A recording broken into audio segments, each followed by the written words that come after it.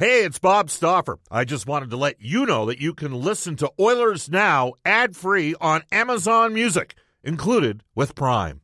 Another day is here, and you're ready for it. What to wear? Check. Breakfast, lunch, and dinner? Check. Planning for what's next and how to save for it? That's where Bank of America can help. For your financial to-dos, Bank of America has experts ready to help get you closer to your goals. Get started at one of our local financial centers or 24/7 in our mobile banking app. Find a location near you at bankofamerica.com/talktous. What would you like the power to do? Mobile banking requires downloading the app and is only available for select devices. Message and data rates may apply. Bank of America N.A., member FDIC. Oilers Now with Bob Stauffer. Weekdays at noon on Oilers Radio, 630 CHED. All right, welcome back, everybody. Bob Stauffer with you. It's 12:35 in Edmonton. This is Oilers Now. Again, Brendan Escott will be out for the next couple days. Special thanks for Sarah Fox for pulling a little bit of double duty today. Kellen Kennedy, who works on Reed Wilkins' show at night, works on a Oilers game broadcast as well, will slide in back at the 630 CHED studios at 1 o'clock today. Our Oilers Now headliner is brought to you by Wilhauk Beef Jerky. It just might be the best you've ever tasted. Search for Wilhauk, W-I-L-H-A-U-K today. And we are pleased to be joined by the former general manager of the Tampa Bay Lightning, started Octagon's player agency, now with the NHL Network, on what was a little bit of a difficult day for him. So we appreciate him making some time for us. We welcome back to the show Brian Lawton. Hi, Brian. How you doing? I'm doing well, Bob. How are you? Good. Celebration of life today, is that what took place? Absolute celebration of life. Former mentor for me and many other young hockey players that coached me in high school hockey passed away. Bill Belisle, 92 years old. It was one of the best funerals, most uplifting funerals I've ever been to. He had an incredible life. We celebrated it today, and it was very, very moving. Yeah, sometimes it's about a little bit of perspective. You can get caught in the day-to-day minutia and get dragged down. And, it's funny. You work for a club, and, I want to see the Oilers win. Like, I'm not really that much different from the fans, and there might be some others out there that see themselves as more neutral and say, well, I'm a journalist. I don't give a crap if the team wins. Well, I got news for you. I care whether or not the Oilers win. I want to see the fans in the city happy, and I want to see Daryl Cates, the owner, happy, and Bob Nicholson and Ken Holland and Dave Tippett and the staff happy. And when you're 16-5 and everything's going good, people are happy. And people get credit. And when you go in a 2-10-2 funk, then there's criticism that goes around, and it comes in territory. But it's never lost to me, Brian, at any point that I still get to go to the rink every day and work in the toy department of life. That there's real issues that many of our listeners are dealing with right now. And then you've got the family personal stuff. You've got guys listening right now that have got sick kids. Other people have sick parents. And we're talking about hockey. We're talking about hockey. You know what I'm saying? I know exactly what you're saying, and it is just a matter of perspective. The sky may be falling for Edmonton fans and feel like that in the city at times. But without perspective, it's really easy to lose your way. I shared stories with, some of my closest friends in life for a few hours today about a man that didn't grow up very wealthy, was never really wealthy, and yet he had an incredibly rich life. That says a lot about who he was as a person, and it says a lot about how many people he influenced in a positive way. And honestly, I left there thanking his family for their father. Awesome. And that type of perspective and humility is really important in life. Doesn't mean we're not going to dissect everything about the Oilers on this show, though. Right, and that's where we're going to go next. So this team's only played one game in the last, I guess almost 2 weeks now. And, Brian, it was against Ottawa, and they didn't need to have happen what happened. They had a 3-1 lead. You're playing a 30th place team in the league. You're heading to the third period. You got your goaltender. It's funny. A year ago at this time, I would have said, maybe a B-grade prospect. I now grade him to an A- prospect. He's got a chance to be a good NHL goalie, but he's playing his 12th NHL game. His team went through a COVID scare Wednesday in Bakersfield. They all got retested like 3 times just to get him here. He had a tough third period. He's still a really good prospect. He got crapped on by a few people out there, but most of the fans listening to the show stuck up for Stuart Skinner. But it doesn't ease the pain of the fact that the team's now 2-10-2, Brian, in the last 14 games. No, that's true. He is a good prospect, and there's a lot of pressure, obviously, on who's ever playing goal right now for the Edmonton Oilers. They haven't got great play. That makes it even more intensified, but it doesn't take away the perspective, particularly for Skinner, of where he's at in his career. And this has been, by and large, a very, very successful year for him up until this point. Now, there's still a lot of hockey to be played, still a lot of growth to go on for him, and you can't lose sight of that. One game counts as one loss, no matter whether you're winning 3-1 in the third or not. It's one loss. You got to have a short memory, and you got to move on. Now, they're piling up in Edmonton, and that's causing a lot of angst. But you're looking for a result that hopefully the Edmonton Oilers somehow emerge from this stronger than where they were. Yeah, well, and that's, right now the funny thing is, for the fans, they want to see some solutions coming from management or potentially from coaching. And that's not always easy. You can't exactly force trades, but you've also, you've got to sort of scan the waiver wire, and people say, well, if you're taking players from other teams, that must mean that those guys aren't good enough. I don't always agree with that, Brian. I think one man's junk is another man's treasure on the waiver wire. But as a former general manager, and you had some tough miles in Tampa because you basically orchestrated a bit of the rebuild that started the genesis of what's now one of the best teams in the NHL, the two-time reigning Stanley Cup champs. Their two biggest pieces you drafted in back-to-back years. How challenging is it when you are in that position and you want to make changes to the club, but you just can't go out to make it? Can you make a trade for the sake of making a trade to spark something? Not in today's world, you can't. You used to be able to do that just to sometimes snap people up to attention, but it's so difficult in today's world. And I did go through it in Tampa, and there's no words that I could say on this program to express how frustrated you get, particularly as a manager, because turning a hockey team in the direction that you want it to go is like turning a Titanic around. It takes forever. It's so slow moving. It's very cerebral. It's a tough situation. Ken Holland, it's not lost on him what he needs to do, where they're at, and yet it's a different era than it used to be, where you could go out without a salary cap if you had a great owner, and I think the Oilers have a great owner, and buy whatever you need to fix the solutions. You could find it. It was fungible. Not the case anymore. Absolutely not the case. I mean, I look at the situation in goal, and it was interesting because if you're a player, you don't want to pin it on one thing, because that's part of being a team. I think we all know challenges often start in goal. There's been a lot of good coaches in this league lose their job because goalies have gone on tough runs. When the Oilers were 16-5, Brian, their save percentage was all three goalies were above .914, 2-10-2, all three goaltenders below .882. That's a tough stretch. Would you contemplate, I'm just going to throw out a scenario. So Scott Harrington, represented by Jeff Jackson, he's down in the minors right now in Columbus's organization, making $1.6 million. They got Korpisalo, who's had a tough year. He's $2.8 million. Would you contemplate, and it's not like Korpisalo's had a great season. Koskinen's actually had the better numbers. Would you make a move for the sake of making a move if you could make the math work?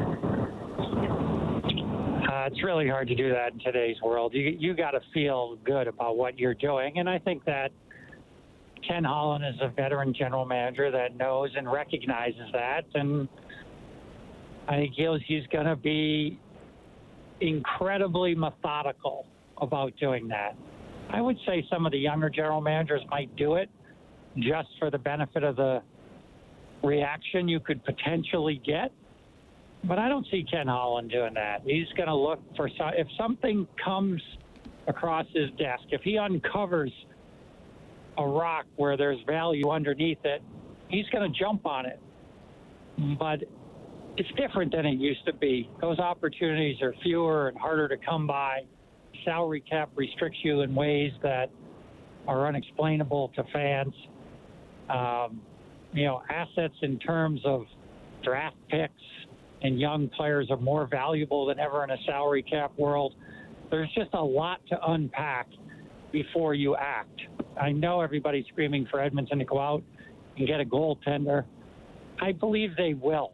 I couldn't tell you when, but between now and the trade deadline, I absolutely believe they will make a move. I also believe when they do it, it's a move that Ken Holland and his staff are going to feel good about, not just a move to make a move now because we're going through a horrendous stretch.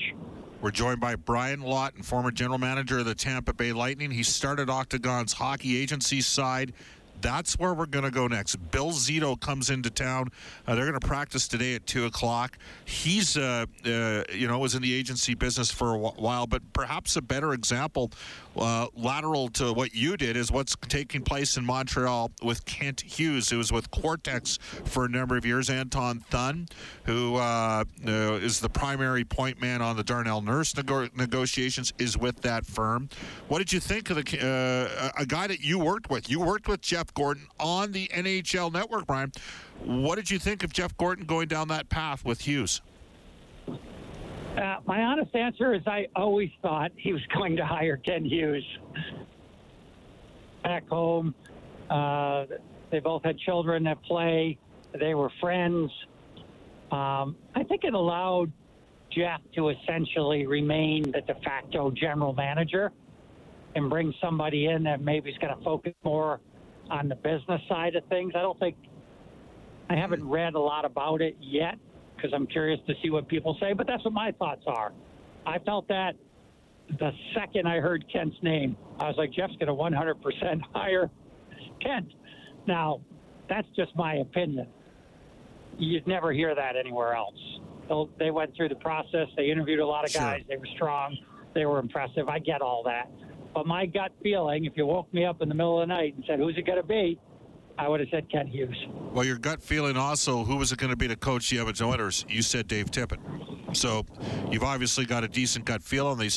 What happens on the agency side of the business when Kent steps away from Cortex in that scenario?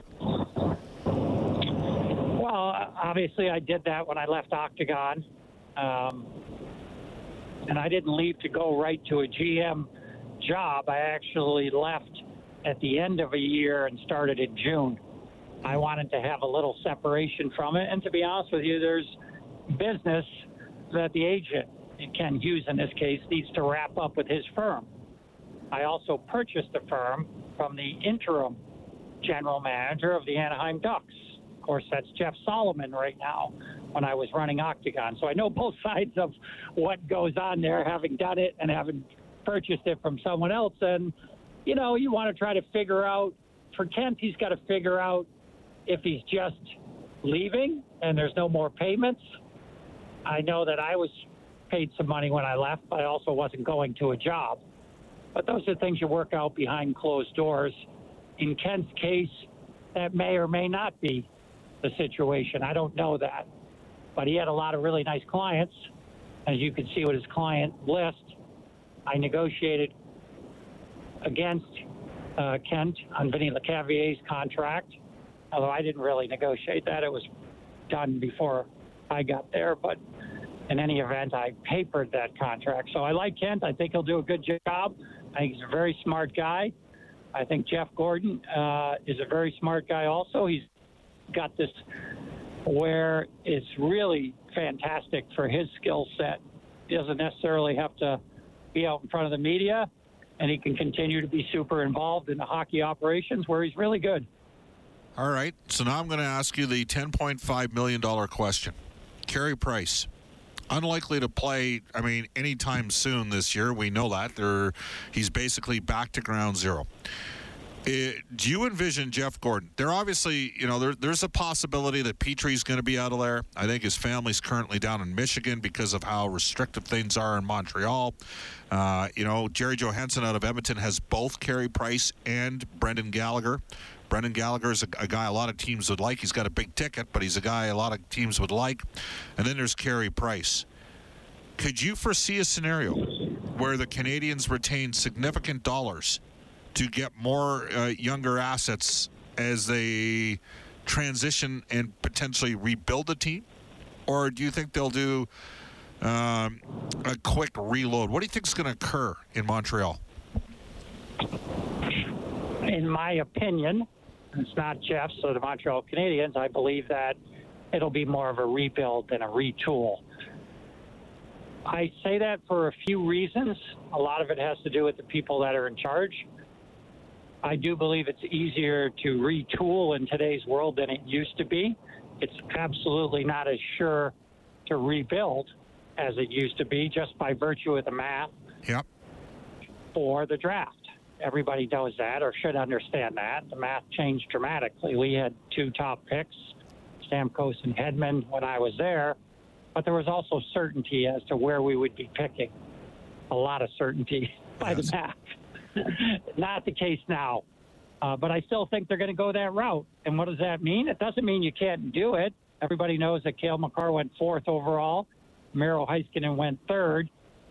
So you don't necessarily have to pick 1st or 2nd, but it does make things a lot easier, let's put it that way.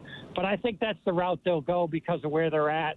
I think guys like Carey Price, when you ask me, what happens with Carey Price, will they trade him? My first reaction is Kobayashi Maru.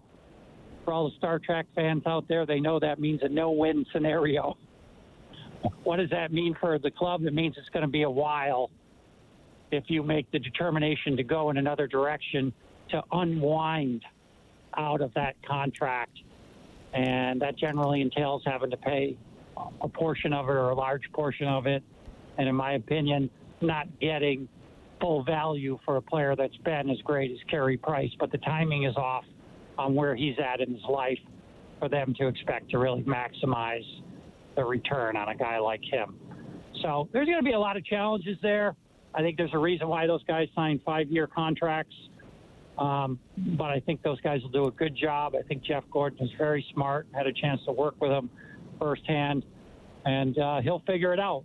They're just going to need some patience in Montreal. All right, I'm going to put you on the spot here. Brian Lawton from the NHL Network, former GM of Tampa Bay, longtime NHL agent. So what is the asset required if there's 4 years left in Price's deal after this year? As long as you knew that he was good to start next season and play, he was good to go because he's had some knee issues in the past. He's where he needs to be from a mental perspective, because we're always considering that these days. If you knew that you were going to get Carey Price and you were prepared to eat half over 4 years, how significant would the asset request have to be from the Canadiens organization to potential suitors? Okay, well, first off, no one is going to know that. I could certainly theorize if he were healthy, but I don't think that's necessarily what the fans want to hear. Okay. The reality is, or the question is, in my opinion, I get to do this on your show, right? I can change the question when you ask me? Yes, that's a sign of a very skilled respondent. No, I'm trying to be 100% truthful. I love doing the show. You know I always am. Yeah. Most teams are going to reason that there is risk and concern in Carey Price now. Okay. And because of that, I think Montreal is going to struggle to get fair value. If they get a first-round pick and anything else, that would be a windfall for them, in my opinion. But the team that's going to pick them up is still going to pay a significant amount, capped at over $5 million, and they're going to have a lot of risk as to whether or not Carey's going to get back to being Carey Price and can deliver the way you need. If it works out, then you're going to be a hero. If it doesn't, you better have a lot of cap space. Now, most likely, if it doesn't work out, Carey's not healthy, and he probably ends up on LTI long term, to which, like Shea Weber, that in itself won't derail your team. It's not a good thing to give up an asset, though, and have to essentially put a player on LTI so you can replace them. So I think it's going to be a challenge for them, as great as Carey Price has been. I really think it is. Yeah, it's not going to be an easy one for him, in my opinion. All I can think back to is just the contrast, Brian, and the final little point here, and we're going to circle back to goaltending just in the final minute, but when Edmonton lost to Winnipeg, there was, the Edmonton, their top two guys, and not everybody was saying that. A lot of people recognized, they were down to 9 forwards and 4 defensemen in the triple overtime game, but this group can't do it, and they ran into a goaltender that had a .950 save percentage. And yet, if you were a supporter of Kyle Dubas in Toronto, you'd say, well, Carey Price put up a .945 in the final 3 games of the series against the Leafs, and that's why Toronto lost. And if you were a hater of Kyle Dubas and sort of the analytics-driven side, you'd say, well, they weren't tough enough and they weren't physical and their top-end guys didn't deliver and they're not mental and all those. And somewhere in the middle lies the truth. But I just look at Carey Price in the last 2 years in the playoffs. Beat Pittsburgh, and Pittsburgh didn't play great in that series, but he beat Pittsburgh. And then the next year, got past the Leafs from 3-1 down and took the Canadiens to Game 5 of the Stanley Cup Final, past the Jets and the Vegas Golden Knights. Like that, if I'm looking at Carey Price, that's the upside that I see in the goaltender. That's exactly who you're looking for. Someone's going to focus on that if you're Jeff Gordon. Father Time is working against him. The contract is working against him, but it only takes one, Bob. And if there's one team out there that has that need, feels that he's the piece to put them over the top, then they'll get a deal done, and they'll do it rather quickly. But I think even if there is right now, there's so many other potential options to explore. It's not going to be easy for Montreal. All right, awesome stuff, Brian. Thank you for joining us on a special day for you, and we'll hook up next Wednesday, okay? My pleasure, Bob. Thank you. From the NHL Network, former general manager, Tampa Bay Lightning. You heard him. He drafted Steven Stamkos and Victor Hedman. Agent for Octagon, the agency that represents Edmonton's Leon Draisaitl and Ryan Nugent-Hopkins. Saw Rick Vallette here in town on the weekend.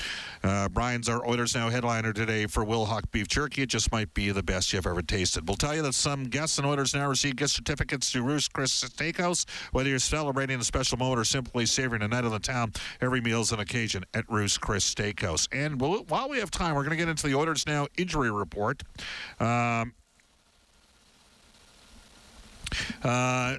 The Oilers Now injury report is brought to you by James H. Brown Injury Lawyers, the heavy hitters of injury law. When accidents happen, go to jameshbrown.com. Trent Brown, big-time banger, back when he played in the CFL for the then-named Edmonton S, the AA football team. And today, Brendan Perlini not on the ice, might be available for tomorrow's game. He was the 2 previous days practicing on the line with Connor McDavid and Kyler Yamamoto. Kyle Turris returned to practice. William Lagesson has cleared waivers and will remain on the taxi squad up with the Oilers on the time being. Chris Russell appears to be good to go to play in a pairing tomorrow with Evan Bouchard. We are headed down the path of a start for Mikko Koskinen against the Florida Panthers. We'll go off to a global news weather traffic update with Eileen Bell. And when we come back, David Staples from the Cult of Hockey. You're listening to Oilers Now, live from Rogers Place. Oilers Now with Bob Stauffer. Weekdays at noon on Oilers Radio, 630 CHED.